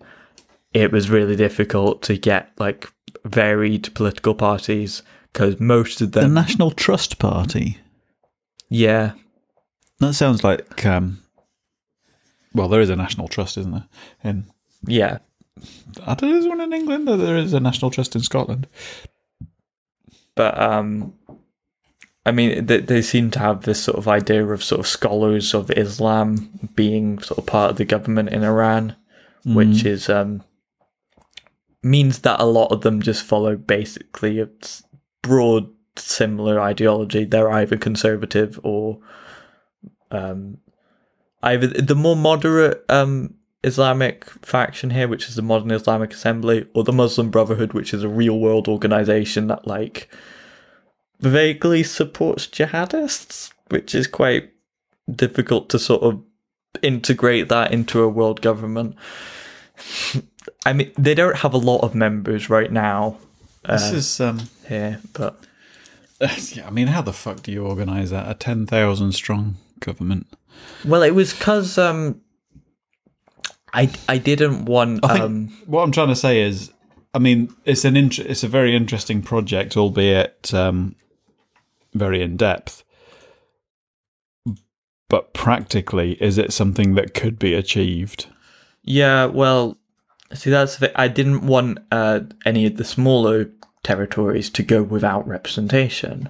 Right. But if you which want is why you've had to go for 10,000. Yeah, to make it fair to somewhere like... I mean, I've basically done it where you automatically get 2 seats, which most organisations like they do something like that. Are they not... like in the EU, does that mean then, for seats. Instance, does Vatican City have a representative? Vatican City gets 2 representatives, its president and its prime minister. Right. And what's the population of Vatican City? 799. Is it really? I mean, it fluctuates, obviously. I mean, this was based on... So what's the country with the lowest population on the planet then? Vatican City. Oh, okay. I mean, it's technically the Holy See, but like, yeah. Which is funny. I mean, they basically get their own political faction of the Catholic Church because I couldn't really see any way to integrate them into the political system. They vote by coloured smoke signals. I mean, I'm not going to do it like they do the actual papal election because that's fucking weird. Anyway, how shall we draw to a satisfying conclusion? She screamed. Well, see, we sort of get... I mean, basically, globalism in its current form seems to be... While there are sort of diplomatic organisations and trading blocs, it seems like a unified world is a long way off, and we're often stuck with territorial sort of sniping at each other. It's almost like the lower ranks, if you like, the general population, the proles are the ones that seem to be leading the way because we're the ones that are interacting on an equal footing with people of the same kind on the opposite side of the planet. Well, I find it interesting, particularly like with my generation, because a lot of us people tried to bring us down. I have found that interesting recently, looking at basically there's this sort of idea of like you get more conservative as you get older. Bollocks. But, people try and sort of debunk that by saying, well, typically in the generation past, from. Well, exactly. Typically in the past, you got richer as you got older, but that's probably not going to be true for my generation. I mean, not that I'm going to be rich, but when I'm better off, when I'm on a teacher's salary in a few years' time, does that mean I'm going to be more conservative? You have more to lose in the system, supposedly. Yeah, but I mean, I know teachers that have been in the profession for a long time. I think teachers are probably an exception. Well, you've got to have a certain level of intelligence. Yeah. But also, I suppose you're not in that profession. You're not although you're earning a reasonable amount, See, with that, arguably, you're not really valued that much by the government. with that Brexit podcast I was talking about, they sort of talked about that there seems to be quite a big economic divide in England, sort of class divide there. And I found that interesting because I was like, oh, like around, particularly like that idea of, oh, we've had enough of experts, and I think that's because you have to pay for tuition in England, and that often means that you kind of have to be well off or like good enough to get a scholarship to go to higher education, whereas someone like Boris Johnson can basically just coast on by because he's rich. I think, I mean, this does kind of bring it round to I suppose some kind of conclusion for me. I started off saying about how before Brexit I was thinking I'm more globalist, but then in terms of the one nation thing, but then wanting to separate from England because of their politics. I suppose what I'm feeling now is that yes, I do want Scotland to become independent, but the positive reason behind that is so that it can take an appropriate position for its size and demographic on the world stage, which I don't think the UK do. I think the UK try to be a lot bigger than they are. They still have a fair amount of influence, like through the Commonwealth, but it's like, all not as much as we think we do. I don't think it's all. Or at least it's all imperial hangover, though. Yeah. Well, it's like, I mean, we are, I think, still the 6th biggest economy in the world, and in a capitalist society, I suppose that pulls some weight. But I know economy has far-reaching effects on the citizens of a nation, but it's still essentially fucking around with numbers. Yeah, well, and affecting lives because of it. It's like, indeed. Let's start thinking about the people instead of the numbers. Well, yeah, that's the thing. It's sort of, I think quite a lot of people point to very capitalistic nation. Oh, look how successful they are. They've got this really big economy, but it's like that's on capitalism's own metric, though. Yeah, that makes sense. Yeah, because you can have an amazing economy in a country, but one person's got all the money. Yeah, well, like the US has really high inequality. Mm. Well, I suppose that's a bit of an oversimplification because the economy is not going to thrive if one person's got all the money. But no, but like a fairly small amount of people can have a fair portion of it, and do. Yeah, well, I think it's like spread it. The wealthiest, I think, 43 people in America own half the wealth, which is crazy. Anyway, yeah. 2 billionaires, pay your fucking taxes, you shits. I don't care how much you give to charity, pay the fucking taxes. That's the thing, though. I suppose if they're committing a crime, fair enough. But the system is weighted in their favour. They can get away with legally not paying. Well, they can get away with it, but they shouldn't. But then they own the morally, power, don't they? They own the people. Well, that's the point. They have the power, and see, that's the point of people saying about like you can buy power. Basically, trusting the courts to deal with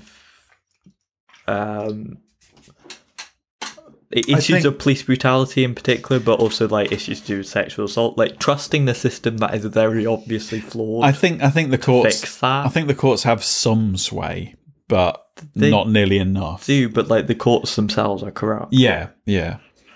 It's like it is the tortoise and the hare, isn't it? You can't. None of these massive problems that we've got can be fixed overnight, and the problem is some of the massive problems we've got need to be fixed quickly. Well, particularly like climate change, like that should have been fixed 20 years ago, but we're still here today. 50 years ago, we should have been starting on it. Well, yeah, I mean, we knew. I heard the other day? This scared the fuck out of me. It probably means a lot less to you, right. But and it's an obvious fact, it's just something we don't like to think about, is that we are now an equal, temporarily, we are an equal distance from 1990 as from 2050. Yeah, I mean, I think we still have that sort of thing where a lot of people seem to forget how far away the 90s were. I still feel like we're in the 20th century, a lot of us. I mean, you weren't born in the 20th century, so you don't, but I mean, 1990 to me, it might seem like it's recently, but then I think to myself, well, hang on a minute. That was when I went to college. That was the thing that I was going to say about how I wonder if my generation will be a lot more globalistic because, I talk to people all around the world almost every day. Yeah, and but talking's not the same thing. You're still doing it in your bedroom. Well, yeah, but I'm interacting with people across the globe, and it's that idea of just saying, well, it doesn't matter. It matters your background. Do you know what I think matters about that? Yeah, that. I mean, I travelled when I was younger, admittedly only around sort of Europe and the Mediterranean, but it's a different thing to visit someone else's culture, for a week or two every now and then, than to be exposed to communication with people all around the world on a daily basis, because it's like that mixing of ideologies, isn't it? And that kind of we can go, like when I went on holiday when I was a kid, I was visiting a foreign culture, right? For a week or two, I was out of my home culture in somebody else's, and then I went back home to my own. Whereas now they're all mixing all the time. It's not just people visiting other cultures; they're kind of seeping into each other through the internet. But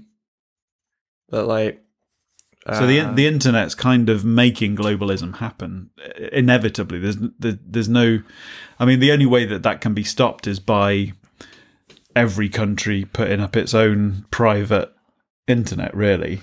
Yeah, which I think China has tried to do, and interestingly enough, I think the UK government almost tried to do, but it was a big task and very authoritarian to basically. Yeah, do you remember back in last year? Back in last year, all those eons ago, centuries ago. Seriously, I don't know how it's still June while we're recording this. Well, it feels like it's going to be July by the time we finish, but maybe. But it will be by the time they're listening to this. Well, definitely. Yeah, they were going to do the porn block thing, and basically the only way to do that effectively was to create your own private internet. Yeah, there's nothing. I mean, with VPNs and Tor, there's only so much you can do without actually physically cutting the outside lines. Well, yeah, you can't even do that without. But the thing that they were trying to do, any actual argument against kids seeing that would be to just actually educate them on it. You could stab them all in the eyes. That would stop them seeing it. I feel like the Tories were on the way to doing that, and then someone was like, "Yeah, maybe that won't go down well." Let's finish, because I've finished my second beer, and if I go on to a third, it should be to some kind of humorous program. And I don't mean a political propaganda invasion of my mind. What? A humorous program. Oh. Okay. But I don't know why it doesn't make any sense. The other thing that I was going to say about the class divide in England particularly is how that might be different in Scotland, and how it doesn't make sense to me how a lot of working class people in England voted for Brexit, but the class divide there and sort of that idea of rejecting experts, the class divide around education in particular is very different. There is because there's free tuition here. I wouldn't be able to go to university probably if there wasn't free tuition here. There is a surprisingly big cultural attitude difference between Scotland and England. Yeah. And I don't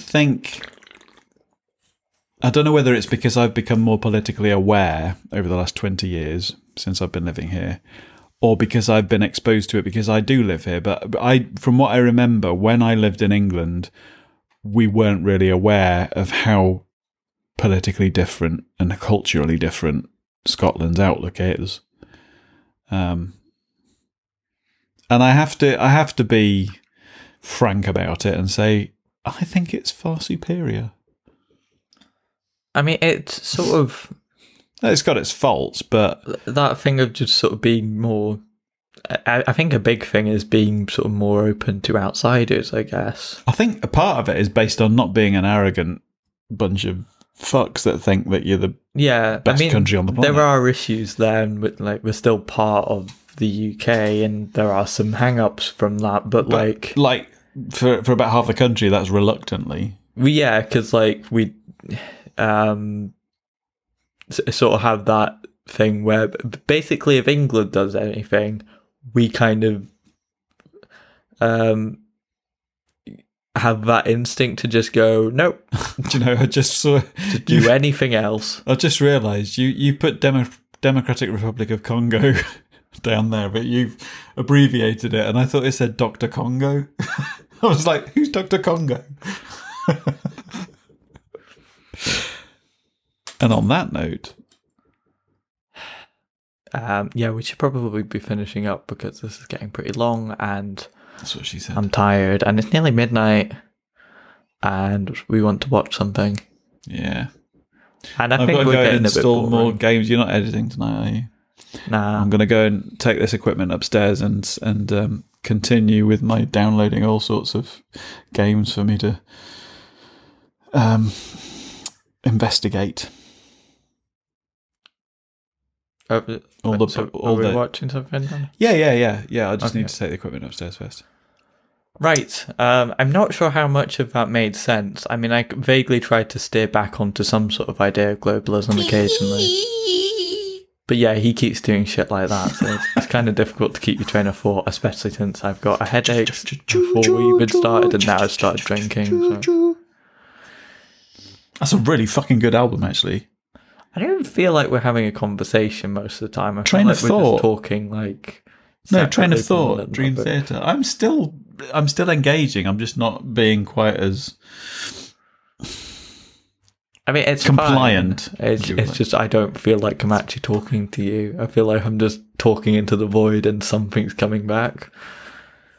It's like Chinese whispers. China. I hate you. And on that note,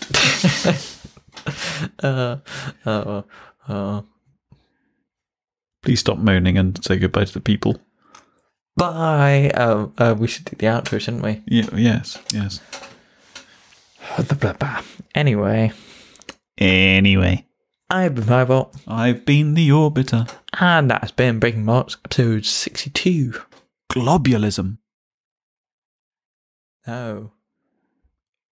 What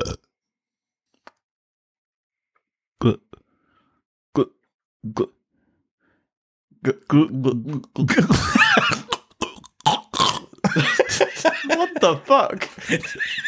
I'm trying to say globalism in tandem, in tutti, in what do you call it? In sync? No, what is it called? In unison. That's it.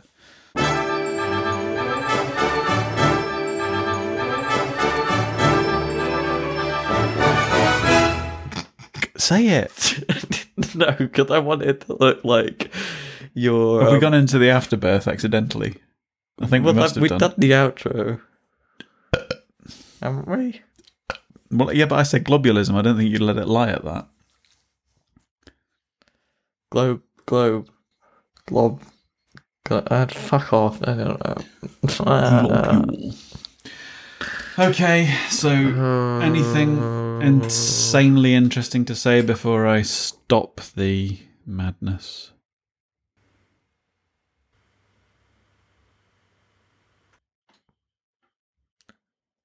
Hit you. This podcast is part of the After Dark Podcast Network.